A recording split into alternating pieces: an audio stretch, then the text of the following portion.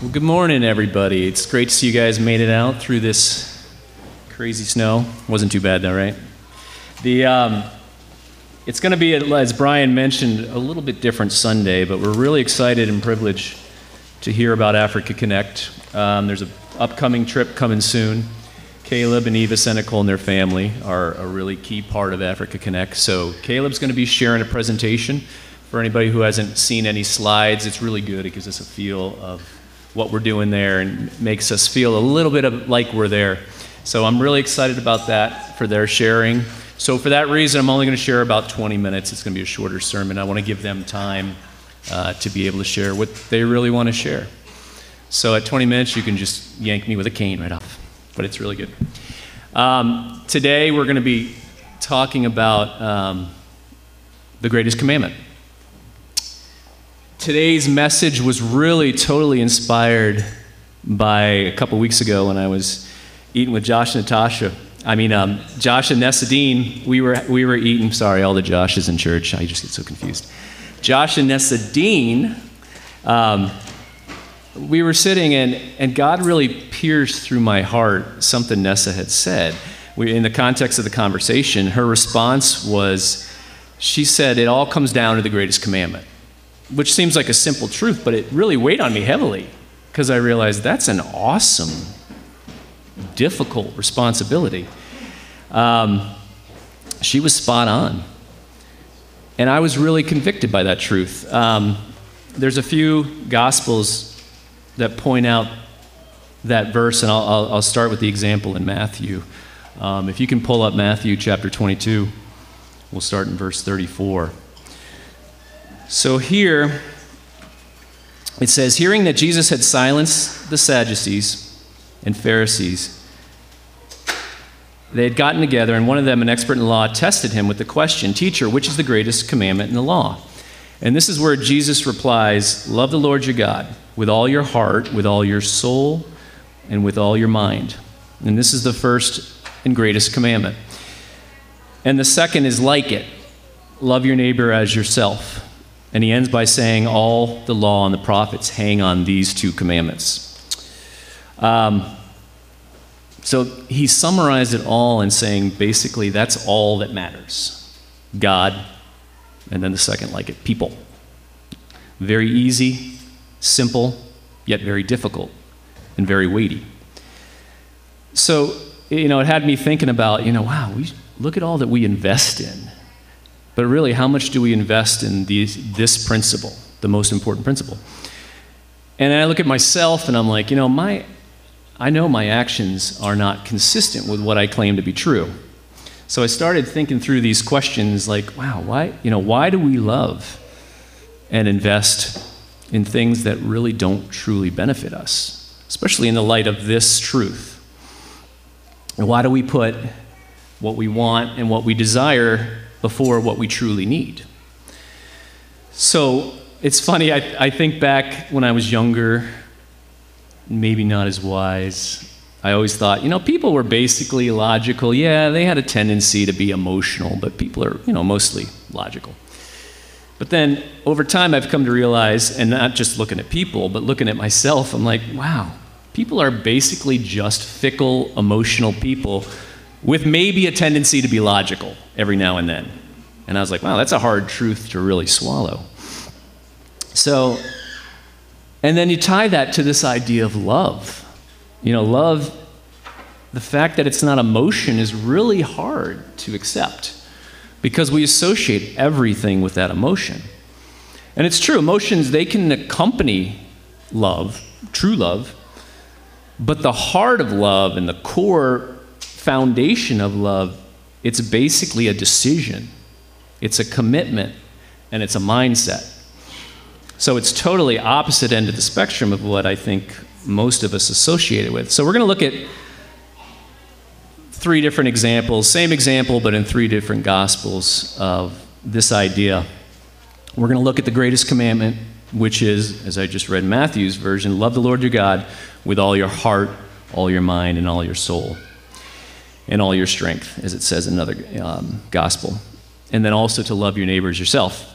And this is really a committed love. It's a difficult love, and it's a difficult message, and it should be a difficult message. So Matthew, I just read that example, he summed it up by saying, all the prophets, all the law and the prophets hang on these two commandments.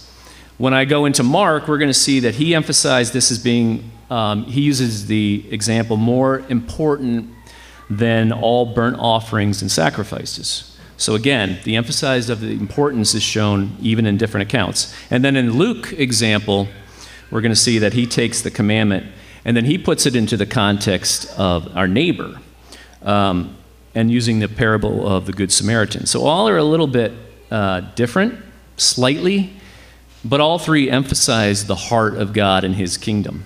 So I'm going to read the Matthew account again just for context, but it said, if you go back to that one, Matthew 22:34, hearing that Jesus silenced the Sadducees, the Pharisees got together. One of them, an expert in law, tested him with this question, "Teacher, which is the greatest commandment in the law?" And Jesus replied, "Love the Lord your God with all your heart, all your soul, and with all your mind. It's the first and greatest commandment. And the second is like it. Love your neighbor as yourself." And as I had said before, all the law and the prophets, they hang on these two commandments. So let's look at the next account. If you pull up Mark chapter 12, in the Mark account it says, one of the teachers of the law came and heard them debating. Noticing that Jesus had given them a good answer, he asked him, "Of all the commandments, which is the most important?" "The most important one," answered Jesus, "is this. Hear, O Israel, the Lord our God, the Lord is one. Love the Lord your God with all your heart, with all your soul, and with all your mind," and in this version, with all your strength. "The second is, love your neighbor as yourself. There's no greater commandment than these." "Well said, teacher," the man replied. "You're right in saying that God is one and there is no other but him. To love him with all your heart and with all your understanding and with all your strength, and to love your neighbor as yourself is more important than all burnt offerings and sacrifices." When Jesus saw that he had answered wisely, he said to him, "You're not far from the kingdom of God." And from there on, no one dared ask him any more questions. So, the teachers of the law and Jesus are actually referencing Deuteronomy. If you can pull that one up, Deuteronomy chapter 6 in verse 5, this is what Jesus had referenced. He said, "Hear, O Israel, the Lord our God, the Lord is one. Love the Lord your God with all your heart and with all your soul and with all your strength. These commandments that I give you today are to be on your hearts. Impress them on your children.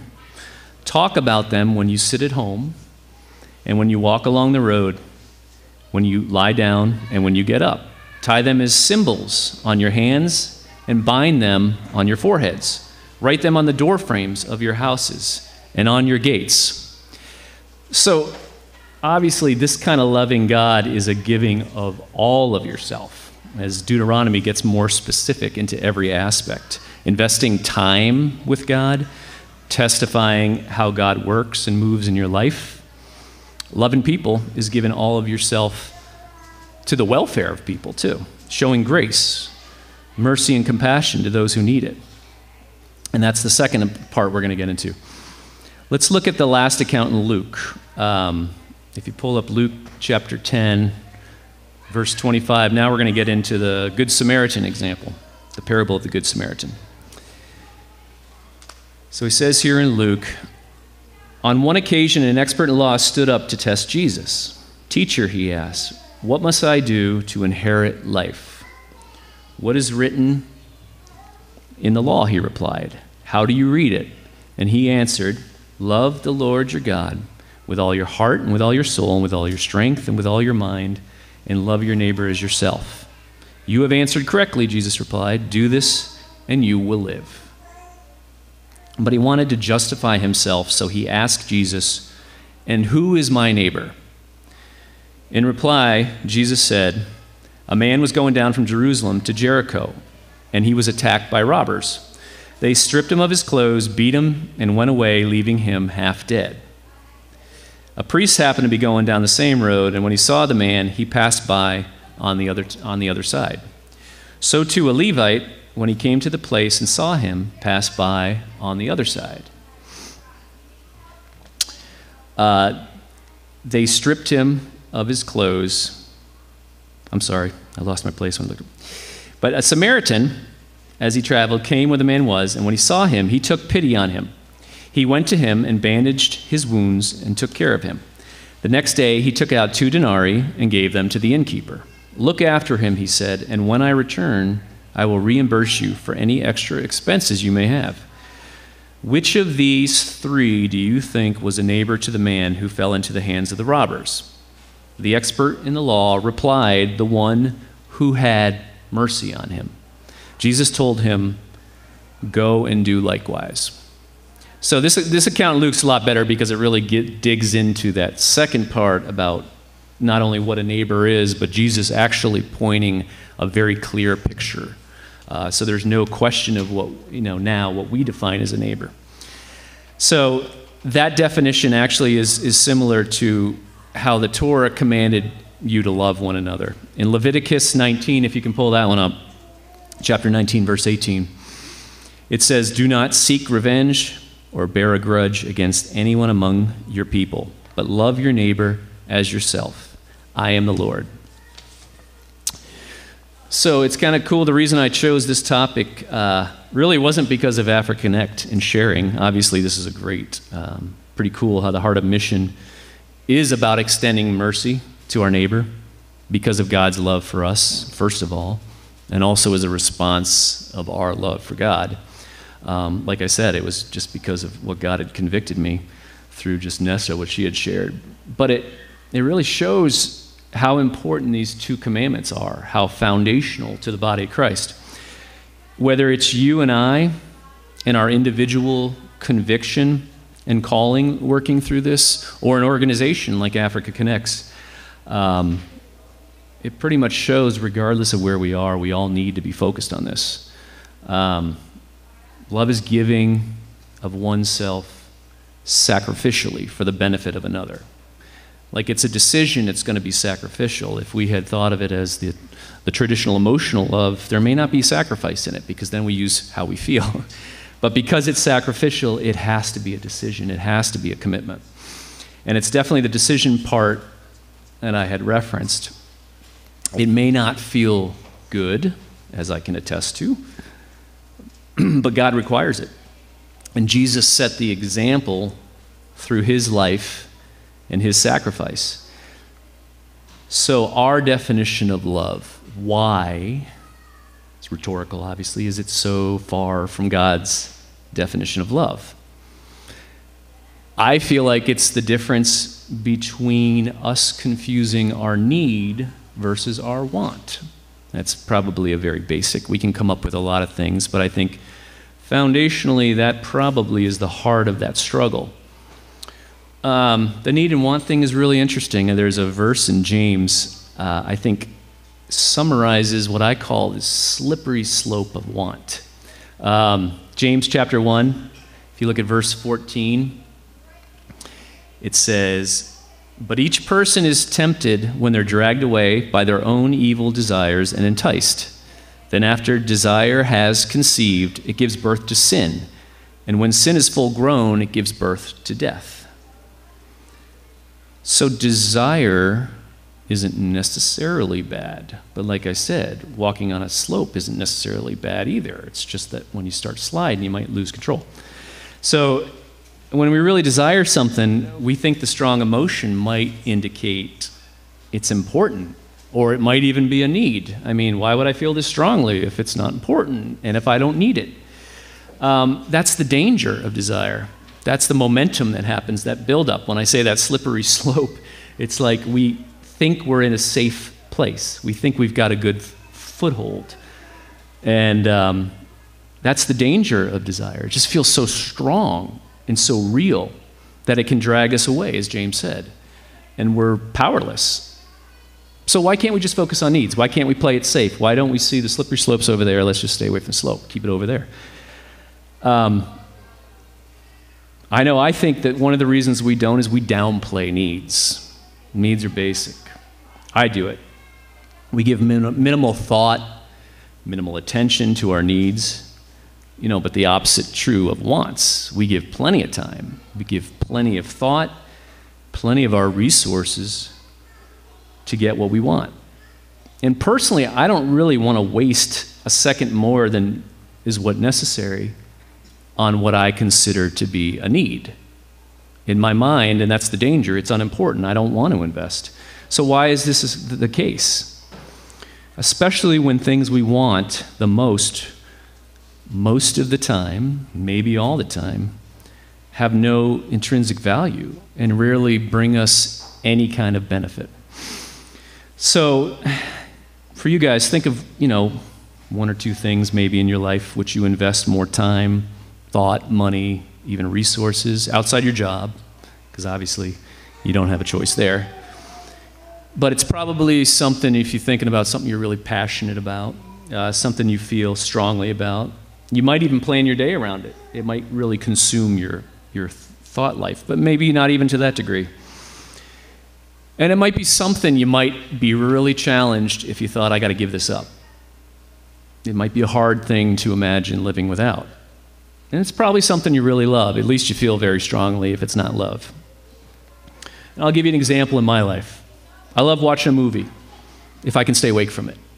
If I can actually not fall asleep. But really, I love it. I love the feeling of being in a movie, kind of escaping, losing myself. And a book is similar. I love reading books, but I intentionally stopped reading books because you can invest a long time. And I found that I'd waste so much time behind the pages of my book that I'd actually neglect a lot of responsibilities. So at least with a movie, you're just throwing away 2 hours, but still 2 hours. I give you this example of something I love because it's something that has zero intrinsic value. I walk away with no benefit from it at all. It's something yet I love. It has no value. Movies and fiction books have no benefit in my life, and I love them. Don't ask me why. I'm willing to invest in them in something that, it makes me feel good. Great. What benefit is that? What benefit comes from that? Since I know this to be the case, God's heard me confess this. I have conviction towards this because this is God's time He's given to me. It's purely a want. And I could use it more wisely. I could use it more selfishly. That's part of free will. I chose not to. So I mentioned I give very little thought to my needs. I think we can all agree, partly we live in America. Needs are kind of guaranteed, at least for the moment. We feel like they're guaranteed. Partly because, too, we have excess. We have the resources to invest in the wants and the extras. And I think that does contribute partly to this warped mentality of what love is. We're convinced, we love something because of how it makes us feel. We measure love, as I mentioned before, by the degree of intense positive feelings it might give us. But think about in the context of Jesus when He's telling us to love His enemies. Do you think when He says love your enemies, feel really good, warm fuzzies and great feelings toward your enemies? So if we try to put it in our context, it kind of looks silly when you stick it in that context.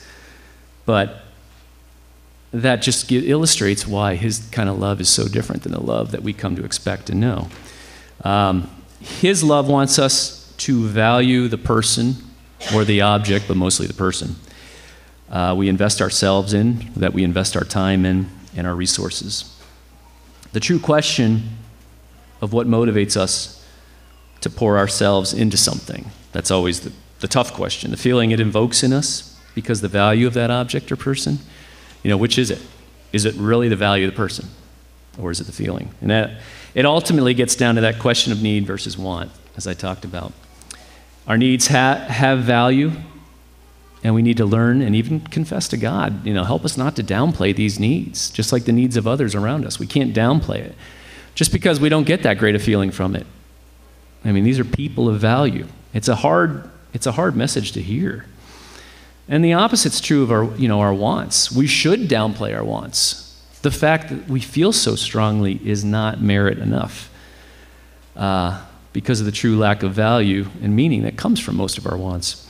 So you and I start up really basically. What is our greatest need? Our need for a Savior. A need to belong to God for His purposes. Those are the two most basic. Going back to the verse, our need to love God with all our whole heart, soul, mind, and strength. Identifying true need will keep us on that path of truth, the goal, what God wants from us. But on the opposite end, pursuing our wants is going to lead us on that path to potential deception.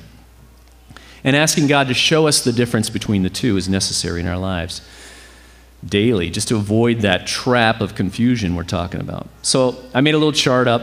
This is totally subjective, just to make a point. So if you don't agree, bear with me, just to make a point. But looking at our most basic need, we have a need for a Savior from our sin and ourselves. Here's the danger. When we take basic needs and we downplay them and we turn them into our own version of want, it could look something like something as basic as our need for a Savior could turn into something showing God we're worthy. We want to justify ourselves to God based on these motions. So this is the danger of the need, want, slippery slope thing. Second example. I think we'll all agree we have a need for relationships. We have a need for accountability, for transparency, to be open with people, to show who we are. But what happens if that need, we act on what we want? We may want to be part of a social group for maybe what that group will do for us, or what it does in our minds in terms of boosting our own confidence. Again, it's just a slippery slope between need and want. Next one, think about our need. We need to trust God to accomplish His will and purpose in our lives through us. Very basic need. Something obviously we can't do on our own. That's a true need. We have to come before God. But again, what happens if we kind of change that need to our own version of a want? What if we feel that what we do really matters and is really important? Then we start negotiating with God, looking at what we want. So just changing that is very dangerous. How about just the need for basic needs, just survival, food, clothing, shelter? But what happens when we start thinking, well, I need more, where material wealth becomes? That's, again, an example of a slippery slope. Here's another one that's tough, especially in a day of information age and overcommitment, but this need to prioritize what's important. We all have that need because we can't do everything. And we end up becoming stressed, depressed, deflated. But what happens if we feel that we have to do it all, to feel good about ourselves, to show we're of value? Again, taking something basic and turning it and just tweaking it slightly can really deceive us. Another thing, we generally have a need to care about others. It's part of the neighbor definition. There's people in need, showing mercy. That is a legitimate need. But what happens when we find ourselves pleasing other people more important? That's very dangerous, and we all struggle with that. What about considering others more important than yourselves, as Paul had told us we need to do? But that's funny, we end up a lot of times proving that we're just as important as the next person. We're investing time in showing our worth, which actually is counterproductive than to the fact that we're considering others important as ourselves. And two more. One of them, speak truthfully. We all have that need. Maybe don't want to do it. And it's certainly that good feeling thing I talked about. No way. This is one area you're not going to usually have that good feeling when we're feeling convicted to speak truth. But then what happens if we have a stronger desire to not disappoint others by withholding truth? It's amazing just how we can find ourselves to that right side of want so quickly, being birthed out of the left side of just basic need. And the last one, showing people who we truly are. That's a basic need, because I think we all want to feel like, hey, that person gets me. But a lot of times it's difficult to show who we are because of fear or whatever, so we may end up showing others who we long to be, this perception of who we want to be, which may not really be who we are. Again, it's pretty dangerous. Just to wrap up, there can be a fine line between this truth and deception in our lives. And that's the danger in it, that slope. The line is fine. You can be safe in 1 second, and before you know it, you're like, what happened? Your head's spinning. And this is why Jesus boiled everything down to 2 commandments. I mean, you can weigh a lot of these commandments and be, there's a lot of heaviness to carry. I think that's why it's important to simplify it.